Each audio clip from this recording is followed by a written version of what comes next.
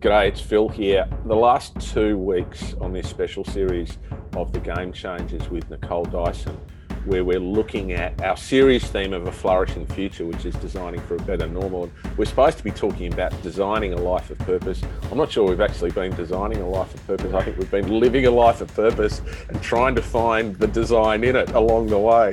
But maybe that's some of the way it is. It's been a real privilege to get to know Nicole so far. I'm really excited to explore the latter part of her career today. I can't wait to talk to you about Future Anything and all the different entrepreneurship programs that Nicole has been getting into. Let's go. Before you start your conversation with today's Game Changers special series guest, Phil, can you share with our audience a little insight into our special series sponsor? Thanks, Adriano. Of course I can. Man Cave Academy provides unique training programs that are designed to share the Man Cave's experience from working with over 20,000 teenage boys across Australia. Learn more at themancave.life. That's themancave.life. Let's go. Thank you, Nicole, for joining me again. Stoked to be here again. And looking forward to the next part of the conversation too. It's been a wild ride so far. Thank you, Nicole. All right. So where we were last time, we were talking about you in schools and we were talking about you growing through the development of your expertise and that deep place of humility as you're talking about how you're recognizing the things that you're not doing so well and taking responsibility for them and growing into the next stage. At some point, you go from being a person who works in a school to a person who works with schools. Now, I know what that moment's like. I remember that moment when I sat there and went, I think that's what I need to do. Tell me about that moment for you. When did you work out I need to be working with schools, not in a school? Yeah, look, I think I'd been working in lots of pastoral care roles with young people, but I remember teaching an all boys year 9 English class, and they were a class where their reading age was maybe, quite low comparatively to their year level. And it was supposed to be sort of a class where they'd get some intensive support. As I've sort of mentioned before, I only had 2 rules in the classroom. We listen when somebody speaks, and if we waste time, we pay it back. And in this one particular lesson, I remember 2 of the boys took like a bathroom break, but they took one of those bathroom breaks where they go via the water bubbler on the other side of the school. So it takes, 13 minutes instead of 6 because they've taken the scenic route to get back. And so, as per the expectations, they were repaying back that 10 minutes that they'd wasted in their lunch break. And I was sitting there and they were working away, and one of the boys sort of looked up at me and he said, I don't mean to be rude, miss, but at which point I kind of, I knew nothing good was going to happen at the end of that sentence. I was already thinking ahead about how much paperwork I was going to have to fill out at the end of that sentence. Like, I was supposed to be going out for dinner that night, and I was like, oh, I'm going to be lost in administrative paperwork and maybe it'll be a suspension. And I was not in the moment. I was already like losing time, as the sentence finished. And I almost yelled out and said, stop, like just to try and prevent what was going to happen. And he said, I don't mean to be rude, miss, but why are we doing this? And look, I'd be lying if I said it was the first time I'd been asked the question, but I do think maybe it was the first time I heard the question. And I sat for a moment before I answered, and the boys were doing a novel study, but the text was like a novel. I mean, these were boys that had reading level of like maybe grade 4, and it was the year 9 text. So they were struggling to engage with the complexity of the novel in the first place. The protagonist was a girl. This was a class full of boys, so the content wasn't even that riveting or connected to them. The task was to write an analytical essay. I don't think the boys could say or spell analytical essay, let alone, write a full one. And I just remember thinking in that moment, I didn't know how to answer. So I remember looking at him and saying, because we have to, and I'm sorry. And I was. I was really sorry that the curriculum was so prescriptive, or I felt in that moment so prescriptive, that there wasn't greater flexibility to tailor the learning experience to be more connected to their sense of self and their sense of the world. And so I remember walking into my HOD's office and going, I can't do this unit. Like, I've been called to account, and it was fair. and I need to be able to do something different. And I think, you know, all great stories start with like permission. And in this moment, you know, I was lucky to have a leader who stepped back and had enough faith, I think, in me and gave me the flexibility and the freedom to play with that piece of curriculum. So instead of writing an analytical essay, I had the young people engage with a movie that was a little bit more aligned to the stuff that they're interested in. But we sort of analysed that text, and then I had the students pitch how that could be transformed into a book or a graphic novel that would engage boys their age back into reading novels. There's that reading thing coming through again, isn't there? Yeah, totally. You caught me out. But they lit up in the process because they saw they didn't love reading. And so providing them an avenue to almost convince others to read a book that they would find interesting, like spoke to who they were and their sense of the world and what mattered. And I realized really quickly that sometimes we think that engagement is related to fun. And I fundamentally believe now that engagement is related to relevance. And if a young person can see the relevance of the learning experience, it doesn't have to be fun and they don't have to be good at it, but they'll try because they can see that it matters.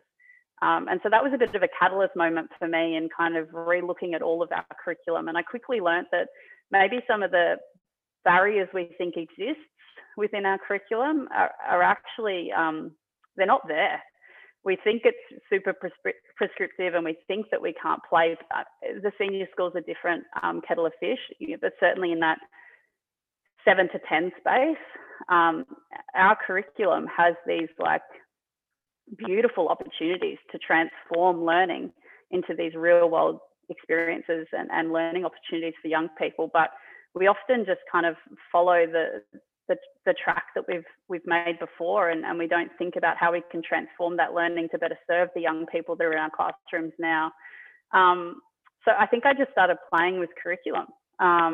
And the more I played with curriculum, the more I started to wonder, could we do this across more than one school? Like I can see how this is really working for young people in the school that I'm working in, but my gosh, like we've got educators everywhere that are writing curriculum all the time. Like what if we just had like really great curriculum that was coupled with, you know, capacity building for educators? Because we know that when we've got confident educators, we have more engaging classrooms.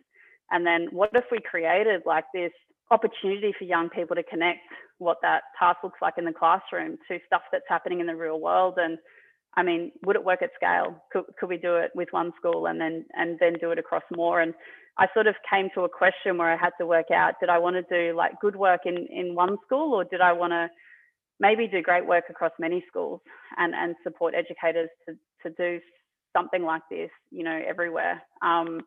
And I think, you know, I've always harked back to a bit of like a saying for me, which is like, what's the worst that could happen? So I kind of looked at the worst that could happen is that I'd step outside the system and I would fail, but I would learn from that experience. And I knew that I could always go back to education. Like I knew that I could always step back into a classroom and teach, or step back into a leadership position in a school if I wanted to. So, you know, what was the worst that could happen? Really nothing. But the potential to do something really interesting and great for young people was, yeah, it was there. And I had to give it a crack. Thank you again for sharing your generosity in sharing these moments and the very self-revealing fashion in which you do it. I think is a very powerful truth that you speak there. It's very grounded, and I'm deeply appreciative of it. I think sometimes I wonder if our listeners out there get why we do these conversations in the way we do, and I think part of what's really important for me is that as educators, we can find ourselves in a mode where we are operating and thinking in a mode which is not the mode of the world in which our students are going to thrive. We can find ourselves in a space where we define what we do in a box. We try and control the box, and we've talked about control already in our conversations. We can think it's about the transmission of content and a transaction where you release your expertise or your knowledge to students, and then they have to feed it back to you, and you get the capacity to grade their ability to replicate what you've given them without stopping to think about what is the nature of the world we live in today, and why we have the society that we have, how it functions, and whether or not we're really preparing kids for it. I'm not convinced that the world that I was educated for was ever there, but I can certainly remember in 1989 watching the Berlin Wall fall, and it hit me at that moment as a 19-year-old in, deeply uncertain about anything I was doing at that point in time. But what hit me at that point, saying the world is changing. If there is order in the world, that order is now gone and something else is replacing it. And increasingly over the years that have passed since then, 30 odd years that have passed since then, we have a fluid world, we have a dynamic world, we have a very fast paced world. Control is impossible in this world. What we can do though is we can contribute and we can try and put our best selves forward. What is the best self that young people today need to be putting forward to thrive in the world, Nicole? Oh, look, I remember being a young person in my maths classroom. It was like year 10. And I remember my teacher calling me out in the classroom. And this was compliant, polite, diligent Nicole who, practically cried after this happened. But I must have been distracted in a moment in time, and the teacher said to me, Nicole, you really need to pay attention to this. It's not like you're going to have a calculator in your pocket everywhere you go. And I mean, it's so ironic now because we do. We have calculators, we have thesaurus, we have dictionary. Any piece of content that we need to access or know is moments away from us having. And so if I think about what young people need in order to thrive in the future of work, it's the skills and capabilities to be collaborative, creative, confident problem solvers. Because if we've got a generation of young people that can identify problems in front of them and feel like they've got the skills and space to solve them in really productive, proactive, empathetic ways, then I think we're going to be okay. Okay, so let's just get technical for a moment. Let's pretend we're chalkies. One of the big arguments that we have in the world of chalkydom, and I'm trying to avoid that word pedagogy because, as soon as you use the word pedagogy, you just lose all reasonable human beings in the conversation. We have an argument essentially that's going on between the world of explicit or direct instruction and the world of problem or inquiry-based learning, which is probably informed by some sort of constructivist notion. And the idea is teaching about defining a box and then giving each piece of that box to kids so that they can replicate it and demonstrate mastery of it and move on? Or is it about asking a question which helps kids to construct a box? And along the way, we may model and we may scaffold what a box looks like and the essential components of it. But the nature of that box needs to be determined by the students there. The experienced person who's not being ideological about this says there's room in what we do for both, and there's moments where we need to do this and there's moments where we need to do that, and so on, and that we have to have a repertoire. We can't just base ourselves in one place. Although if you go onto Twitter, of course, you'll find the explicit instruction people who are obsessive about that, and then you'll find the constructivists who are obsessive about that, and you'd think that the world's falling apart. I think the world that our kids are moving into, and for those people who are under 30, they're already there, is a world of uncertainty. I don't think it's a world where there is a fixed canon of anything, and instead it's a movable feast for which you almost have to find your point of connection and then define your momentum, and you've got to be prepared to shed as much as it is. You've got to be prepared to learn and keep evolving and to keep adapting. My thinking around this, therefore, is that the way that we teach needs to reflect the tone of the society in which kids operate. It used to be, you talk about being at school as a quite introspective student.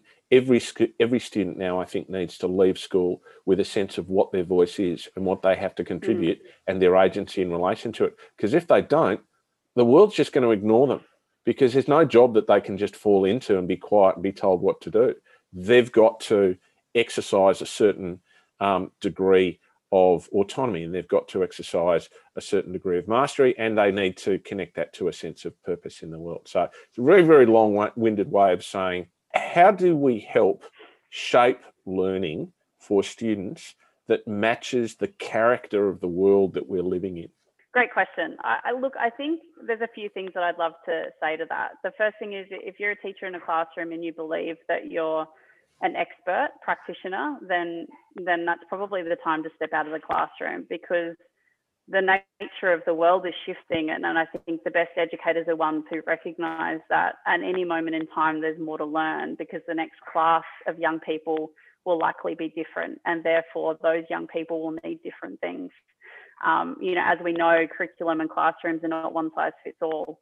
And so the ability for us to be able to choose a pedagogy for a particular purpose, I think is the power of education.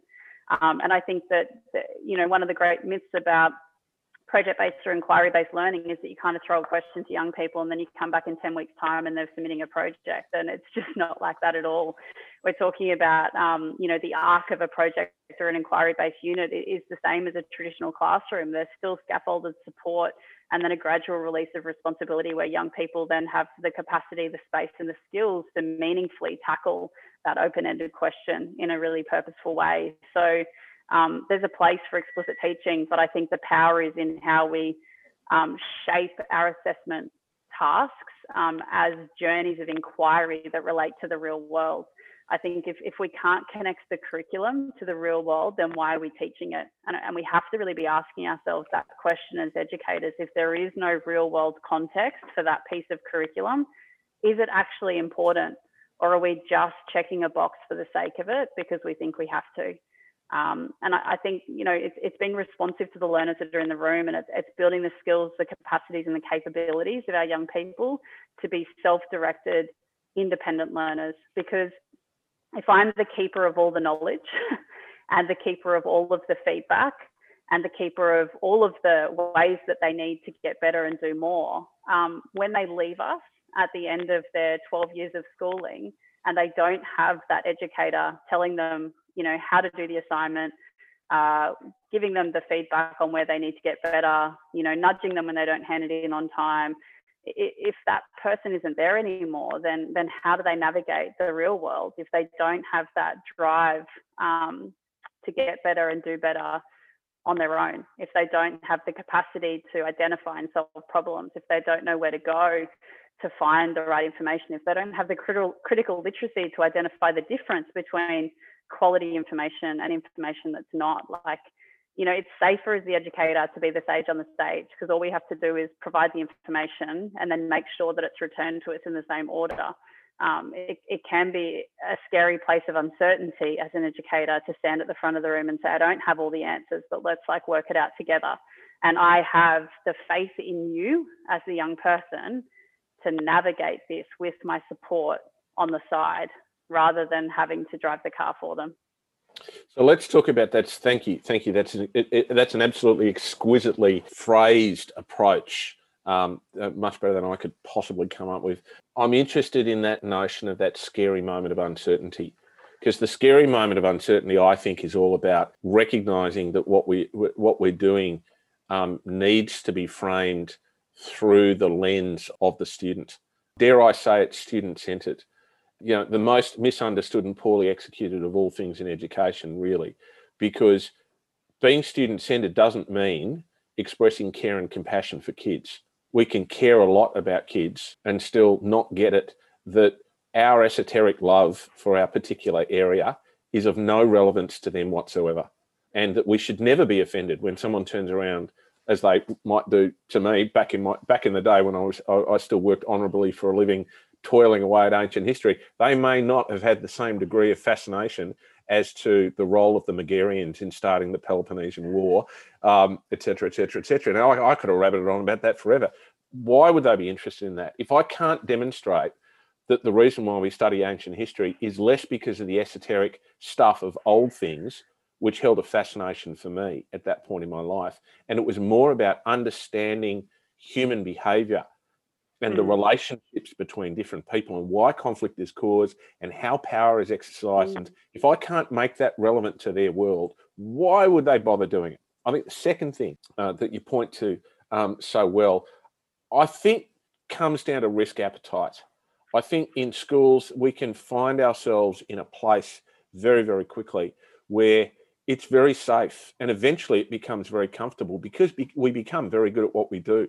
We develop a grab bag of things that have worked for us in the past, a repertoire of, I'm going to use that word again, pedagogical tricks and methodologies that's had a degree of effectiveness. Now, we think it's effective because we look around the room and we get emotional validation from at least a majority of kids in the classroom. We probably never take any evidence to see whether or not learning's actually occurring because we're way too busy to take evidence or, to gather evidence and actually analyze whether or not our teaching's doing anything good, and we fall back into this space where it's comfortable. We know what we're doing. We think we're in control. We've got the illusion of control at least. And then we just keep recycling, rinse, repeat, rinse, repeat, rinse, repeat around that sort of stuff. And I can say this to you because, I had those moments as a teacher in and around that. And I had to push myself, really push myself hard out of that to find different ways to teach consistently because I found very quickly that I was becoming a parody of myself, and if there's one thing I can reflect on with absolute certainty in my career, in all of the things I do, that I quickly become a parody of myself if I take myself seriously. And I put myself at the center and my ego at the center and my comfort, as opposed to saying, let's go on this journey again. Let's model the risk appetite, the sense of adventure, the sense of, there's a reason why we say, let's go on Game Changers, because that's what we have to do. You just got to get in there and make it happen. How can we make school more like the world that kids are going into, where there is that uncertainty, there is that adventure, when everything about school, including parents, but all of us, wants to push us towards predictability, order, safety, control, security, etc., etc., etc. I keep asking you these very inconsequential questions. No, it's great. Look, I think to think, your reflection around like what we take as feedback in the classroom is a really curious one to me because, educators will say, I'll say, how do you know that how your teaching is working? And they'll say, well, because, everyone's really engaged. And I love to ask the question, are they engaged or are they compliant? What's happening in your classroom right now and how can you measure the difference between the learners that are in the space? Because I would say as a young person, I was a very compliant learner, but I don't know that I was engaged in the learning. I was doing it because I thought I had to, because it was the right thing to do, not because I was particularly tapped into what was being delivered at the front of the classroom. And, I think I loved ancient history and I think of course you did. Because, of course you did. Yes. Yeah, I know my audience. But I think there's something powerful in that. One of the most powerful ways we transition young people from being compliant to being engaged is when the educator at the front of the room has that almost exuberant joy for the content that they're delivering to, like where you can see that that their connection to what they're teaching is something that they find a personal sense of like joy and enjoyment in. And that's actually very contagious for young people. And it can be like one of the most catalytic moments for young people to tap into subject content that they may have perhaps on the surface thought could be uninteresting. And we often lose that opportunity for young people because the very first lesson in a new unit of work is spent by doing the unit overview or telling the young people what the assessment task is going to be at the end. At what point is that exciting young people or engaging them in the potential of this learning opportunity? The place for authenticity for a curriculum is at the beginning. If you can provide the contextual relevance through an authentic voice from the outset of that piece of curriculum, you're going to tap young people into why they're learning something.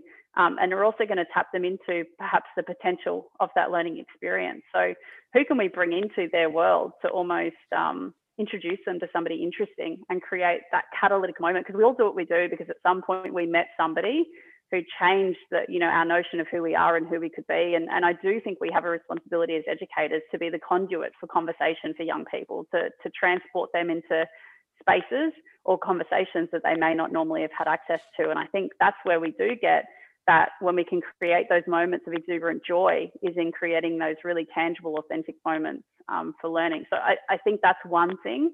And the second thing that I would speak to is, as educators, we have really poor tolerance for ambiguity. We like things to be very certain. And so in order for our young people to be able to navigate ambiguity better, we also need to get more comfortable being uncomfortable in ambiguity too. And that means, being honest with young people if we don't know the answer, like, let's Google it, let's find out the answer, let's explore that together, in modeling that behavior. And the second thing that I would say to that is, we also need to get in that really comfortable with young people failing. Often we get into education almost as a vocation because we want to save young people. But in actual fact, if we're saving them, we're not serving them.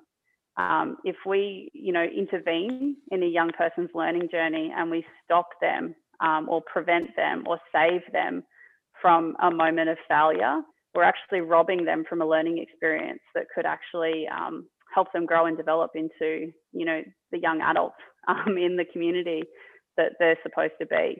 And so we have to get comfortable with ambiguity. We have to be comfortable being uncomfortable. And second to that, we have to get really comfortable as educators with stepping back and allowing young people a moment of growth rather than stepping forward. Are we saving or serving the young person that's sitting in front of us? There's so much there that you're talking about, which speaks to the relationship of character apprenticeship, really, between the teacher and the student. Can I add a third piece in there, which is about, I think we need to allow in our own lives as educators space for ourselves to be creative and curious. We know that you're the PE person, you're going to correct me if I've got this wrong, but we know now that the growth of frontal lobe in human beings coincides with the decline of creativity, because as our brains develop the capacity to impose order and structure and predictability and planning and organisations on our creative and chaotic younger selves, that we lose the capacity that young children have got to wonder, to be curious, to be impish, to be playful around what it is that we do. And we seek that certainty and we shy away from that ambiguity. And I think it's a thing that if we don't practice ourselves, we lose. And if we don't draw those connections between our own curious, playful learning selves, and we become wrapped up in the seriousness of everything that we do, and most importantly, if we allow ourselves to fall victim to the inevitable stresses of work, then we don't have a chance.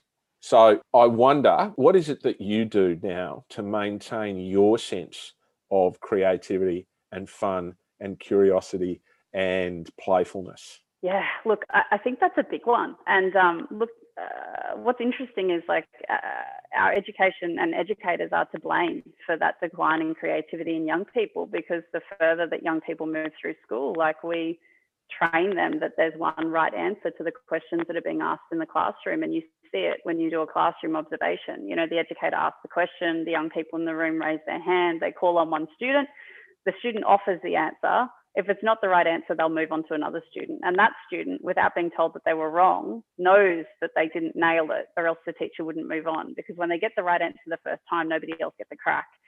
And we create this space of there's a right and a wrong response. And you know, don't you, by the time you've walked into a grade 9 or a grade 10 classroom where we've trained them so well in the hamster wheel of education, that there's no light behind the eyes. They get it, they understand it's a thing to be endured, and we move through it. And then we go to university and we do an even worse thing with them, because we tell them that university is going to be a whole lot better, and it's not, so. Yeah, I think there's a quote from Sal Khan from Khan's Academy where he says that, basically we reward the young people in the classroom that can sit and take it the longest. Just sit there and take the content without being disruptive or unruly or moving around the classroom or or expressing any form of frustration at the fact that they're supposed to sit and absorb. And I've always reflected on that and thought that's so true. Like, the young people that get the A's for effort and behavior are the young people that are in actual fact are the most robotic about their learning experience. And I've always found that quite curious. And so when it comes to creativity, we have to completely reroute the conditions of our classroom to enable that. We have to set the conditions for creativity to occur. And if we're working with creativity with those year 9, year 10 space particularly, we have to retrain young people and name those conditions at the beginning of, for our program and for the work that I do. If we're doing any sort of ideating around new ideas, it's actually going, all right, we're going to set up the cultural conditions and the physical conditions to enable creativity to occur in this space. And look, design thinking and creativity and ambiguity and all of those spaces play can often be messy and chaotic. And I think a lot of teachers find messy and chaotic perhaps a little bit uncomfortable. So, the question becomes, how are we building the capacity of our educators in order for them to feel confident enabling those cultural and physical conditions for creativity to play? We make a lot of assumptions, I think, that our educators can do everything all at once. We forget the fact that education has shifted so significantly that the degree that I did is no longer relevant for the classroom practice that's required for young people today. And so, it's enabling spaces for leadership teams in schools to really carve out time for teachers to get access to high quality professional learning that's not just about the what, but more specifically about the how in the classroom. I think that's really important. And then to answer your question about where I get creativity and play from, I run a program where 4,500 young people this year are coming up with their own innovative business ideas to problems they care about, which means every classroom I walk into is full of interesting young people pitching me creative ideas that make their world a better place. And if that doesn't sort of fill you with a little bit of joy, then I'm not sure what would. Oh, bravo to you. And thank you for answering the question I didn't ask first. So I don't have to ask it now. Yeah, it's interesting, isn't it? I write poems and I do podcasts. And that keeps me going. When I work with Adriano, he's so meticulous in his preparation around these things, and I get into a conversation and I want to follow the mood and the tone and around that. I'll never have any idea where we're going to get to by the end. I think creativity and curiosity teaches us risk. I think when we allow ourselves to play, to be adventurous, where we don't necessarily know the outcome, then we have a chance at allowing uncertainty into our lives, and we find a dare I say it, a safe space. I'm not quite sure about the notion of safe spaces. I agree very much with the notion of psychological safety, because you need that. Although, if I sit back and reflect on parts of my own life where there was not much psychological safety, its absence taught me some stuff too. So, every experience you can learn something from, and every experience you can approach in a particular way, as long as you've got the capacity to reflect on it, I guess, and to make something useful of it. I think creativity teaches us how to take risks and how to deal with that uncertainty along the way. You're right in that reflection. I think, maybe one thing as educators that we don't do particularly well for ourselves and also for our young people is having that conversation after the fact around what went well, what didn't go well, what would you do differently? There's so much power in that explicit reflection at the end of an experience that then, I don't know, that propels you forward. See, you'd be an experiential education person. You'd understand that we need to spend a quarter of our time reflecting if we're really going to make a benefit of what it is that we do. Too many educators don't allow space in their lives for reflection. They rush from one thing to the next, to the next, to the next. They find themselves being carried away with a cult of busy. Yet the most important thing that they could be doing every day and every week, if they want to be really high performance educators, is to reflect. What we've learned from our research into high performance learning that occurs outside schools that we want to bring in schools. The one thing that makes the most difference is the amount of quality time you spend on reflecting and then on shedding stuff that isn't working and just letting it go and moving into the next space. But, if we want to cling to our things, best lesson I was ever taught. David Thomas, God bless him, who's still teaching. He's in his 70s. He's still teaching ancient history. He taught me, and he was my master teacher when I became a teacher. And at the end of my first year of teaching, he put all my stuff in a cupboard, locked in his room, and I went along to him the next year and I said, "Can I have my stuff back?" And he said, "No, you got to do it again because you got different kids this year.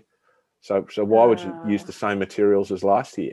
You need to do it this year." And to his great credit, that's pretty much it. That's what I do now. And even now, I look at presentations and I look at when I'm asked to speak and I'm asked to do things, and I really do. I go back and I present from scratch. I construct from where it needs to be, because that's putting the learner at the centre.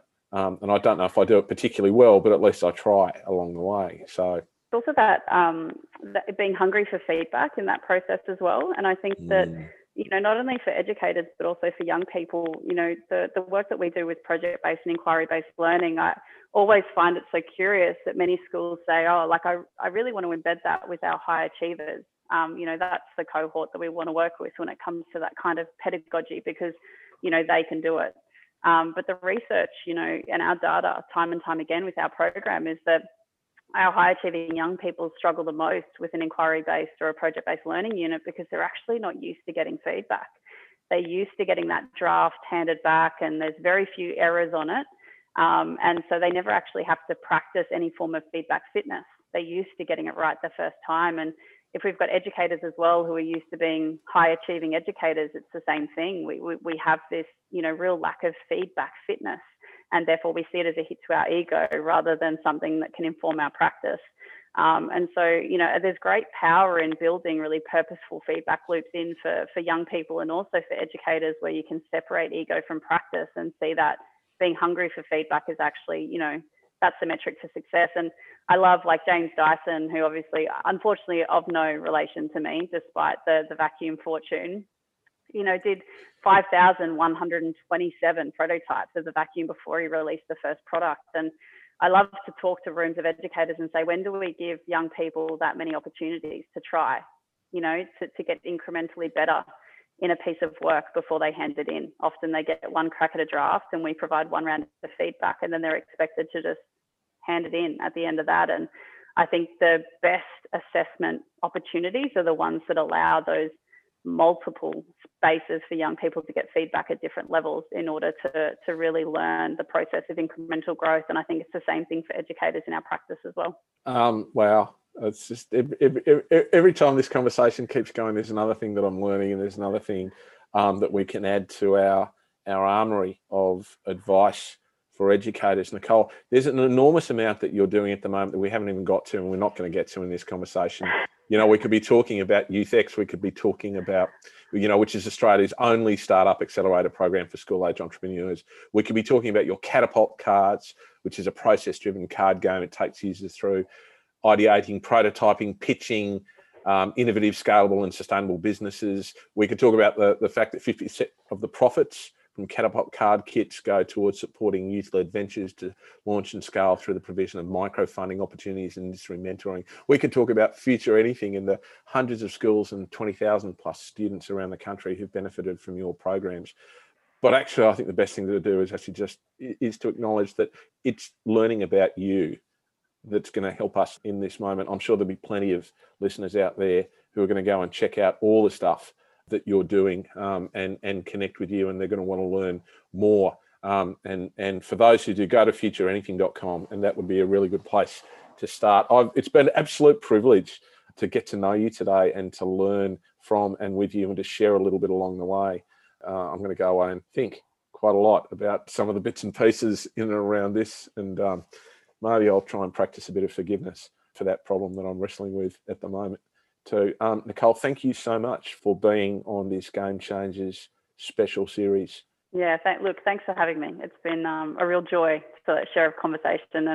And look, I think the only bad question is the one you don't ask. So, I'd love to connect to other educators out there who are curious to understand more about what we do. So, please do reach out and shoot us an email or connect over the socials. Thanks, Nicole.